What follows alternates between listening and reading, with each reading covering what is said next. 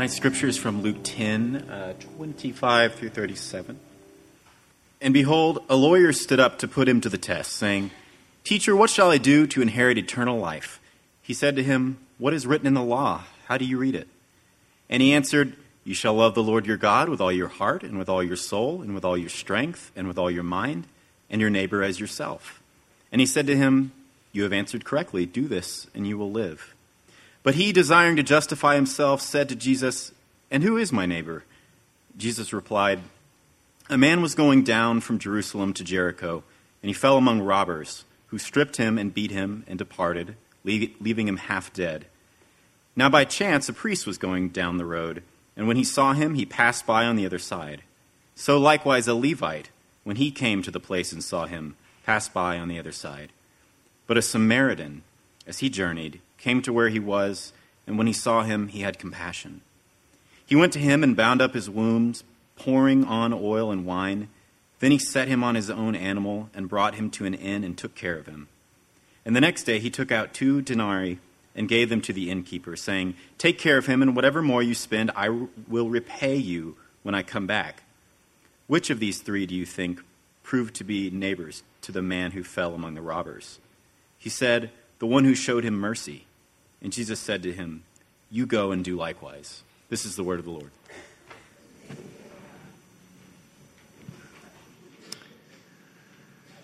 So our encounter with Jesus tonight involves a lawyer, not a lawyer in the sense that we would think of one, but more a scholar of the law. This was someone who studied the law of Israel and made sure that people kept it. And so he's been listening. This comes out of a part of the Gospel of Luke where Jesus is speaking to the 72 and preparing them for a mission. And the lawyer's kind of hanging around on the outside. And he blurts out this question in the middle of it. It's kind of like kind of like a dean overseeing a professor who's gone awry or something like that. He wants to bring him back, to call him back into line. And so he says, "What shall I do to inherit eternal life?" That would have been a common question. That was one of the things that you wanted to find out that your rabbi knew the answer to. And Jesus, as he often does, answers a question with a question, and he says, "Well, what's in the law?"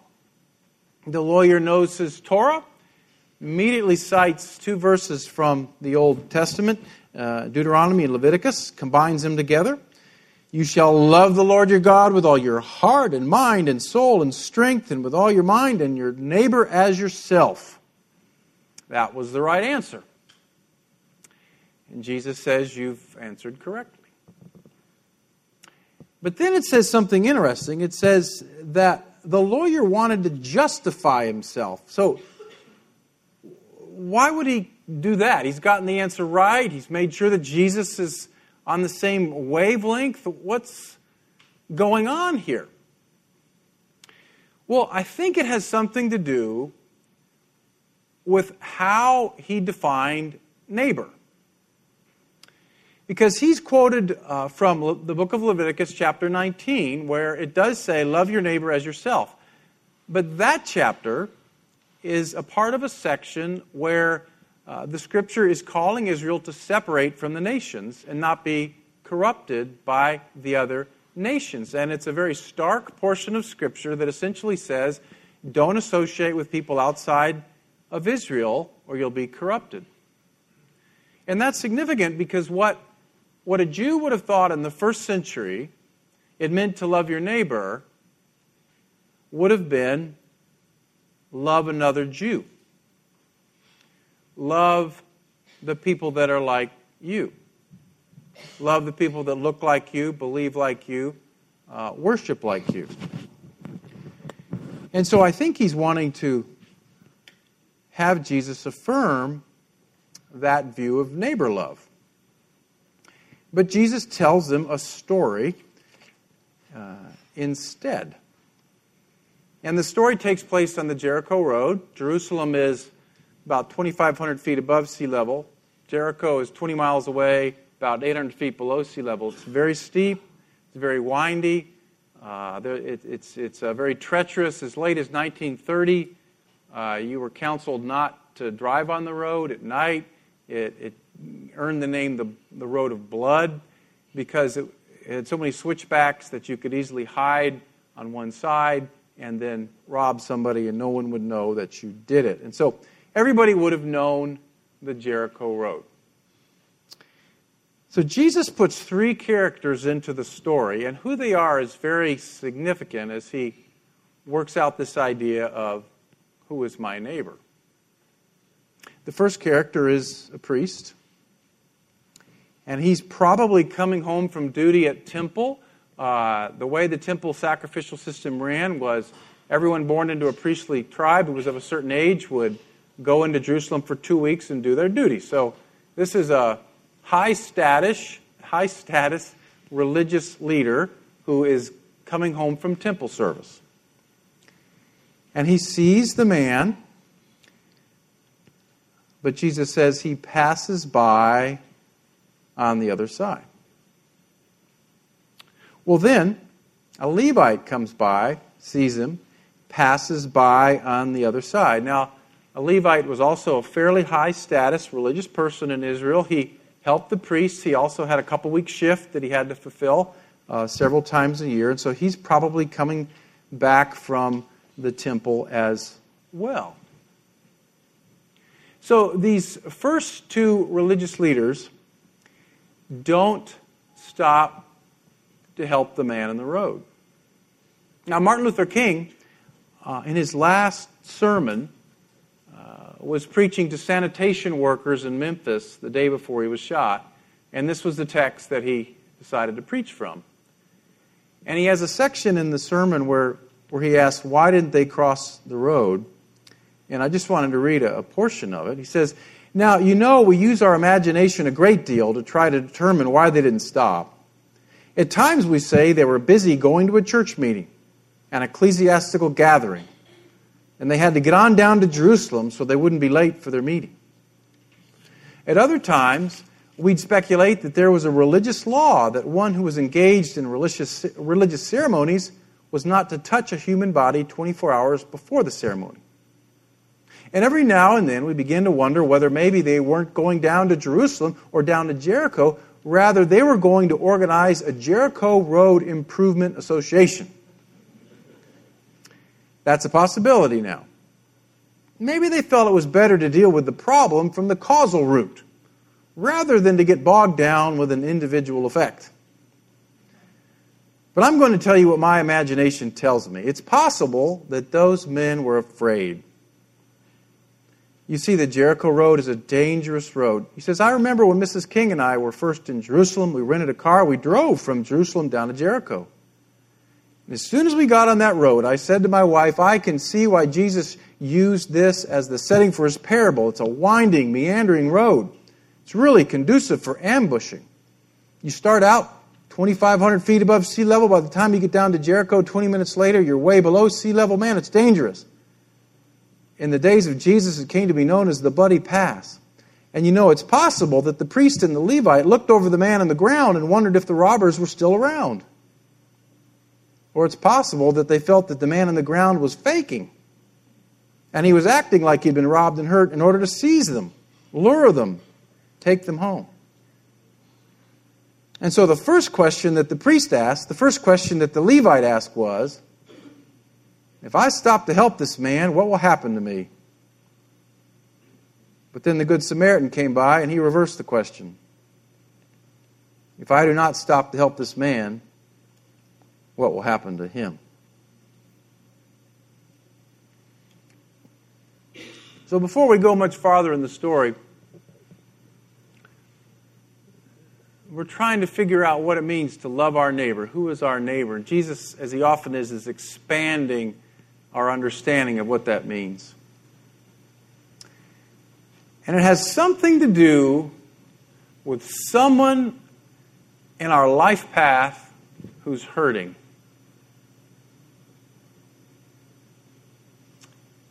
And it has something to do with crossing the road.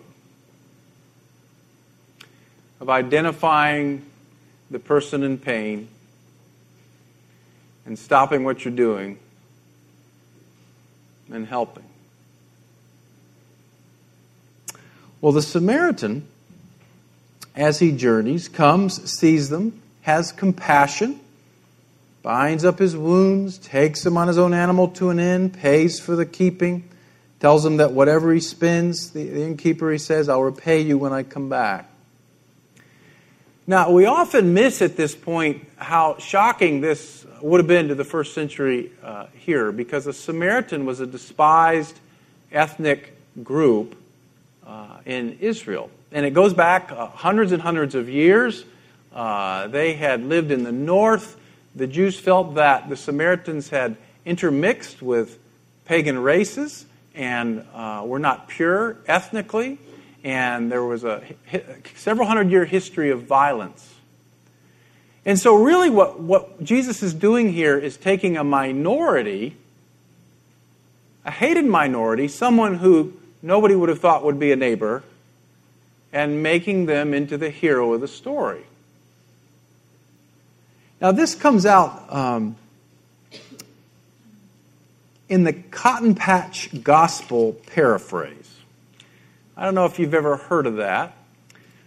Clarence Jordan founded the Koinonia Farm community in rural Georgia in 1942. He was a Southern Baptist minister. He was a farmer. And he built this interracial community in rural Georgia. Somehow along the way, he did a PhD in New Testament Greek. And he became a retreat center for Dr. King and the civil rights workers. And you might imagine how well an interracial community in southern Georgia in 1950 with civil rights workers vacationing there went over with the neighbors. Did not go over well. When he died in 1969, he was so hated for his attempts at racial reconciliation, his family couldn't get a permit to bury him. But in the last decades of his life, he was mostly preaching to rural people, and he said, I don't think they're understanding the gospel. I'm going to paraphrase the gospel so that rural believers can understand it. And so here's his paraphrase of the parable of the Good Samaritan. One day a teacher of an adult Bible class got up and tested him with this question: what does one have to do to be saved? Jesus replied, what does the Bible say? The teacher answered, love the Lord your God with all your heart and all your soul, with all your physical strength and with all your mind, and love your neighbor as yourself. And that's correct, Jesus said. Make a habit of this and you'll be saved. The Sunday school teacher, trying to save face, asked, but just who is my neighbor? And then Jesus laid into him and said, a white man was going from Atlanta to Albany. Some gangsters held him up. After they had robbed him of his wallet and his brand new suit, they beat him up and drove off in his car, leaving him unconscious on the shoulder of the highway. Now it just happened that a white preacher was going by. When he saw the fellow, he stepped on the gas and scooted right on by. Shortly afterwards, a white gospel song leader came down the road. You can see why his neighbors weren't thrilled with Clarence Jordan. When he saw what had happened, he too stepped on the gas and sped away. Then a black man, traveling in his pickup truck, came that way and saw the fellow. He was moved to tears. He stopped, bound up the wounds as best he could, drew some water from his water jug to wipe away the blood, and then laid him on the back seat of the pickup truck. He drove all the way to Albany and took him to the hospital. And he said to the nurse, you take good care of this white man. I found him on the highway. Here are the only $2 I have. You keep an account, and when payday comes, I'll come back and settle up with you. Now, if you had been the man, Jesus asked the Sunday school teacher, held up by the gangsters, which of these three, the white preacher, the white song leader, or the black man, would you consider to have been your neighbor? And the teacher of the adult Bible class said, of course, the one who treated him kindly. And Jesus said, now you get going and start living like that.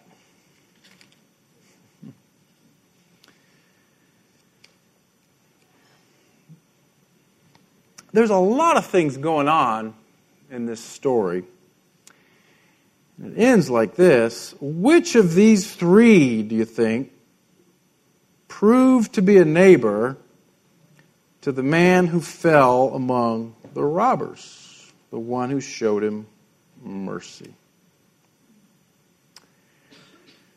So Jesus is trying to expand this definition of neighbor from someone who's just like me to someone who is in my life, who's suffering, who's in pain,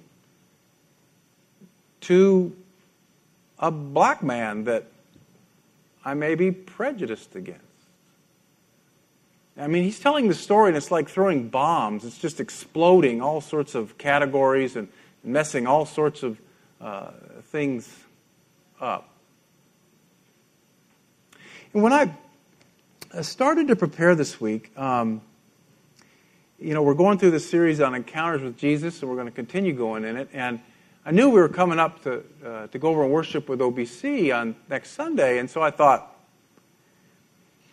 maybe there's an encounter with Jesus that would help prepare us for that experience, because most of us have never done that before. I've never done that before as a church. And I was led to this text. Now, I'll say I was led because about 10 to 5, I determined I wasn't tonight. That happens sometimes.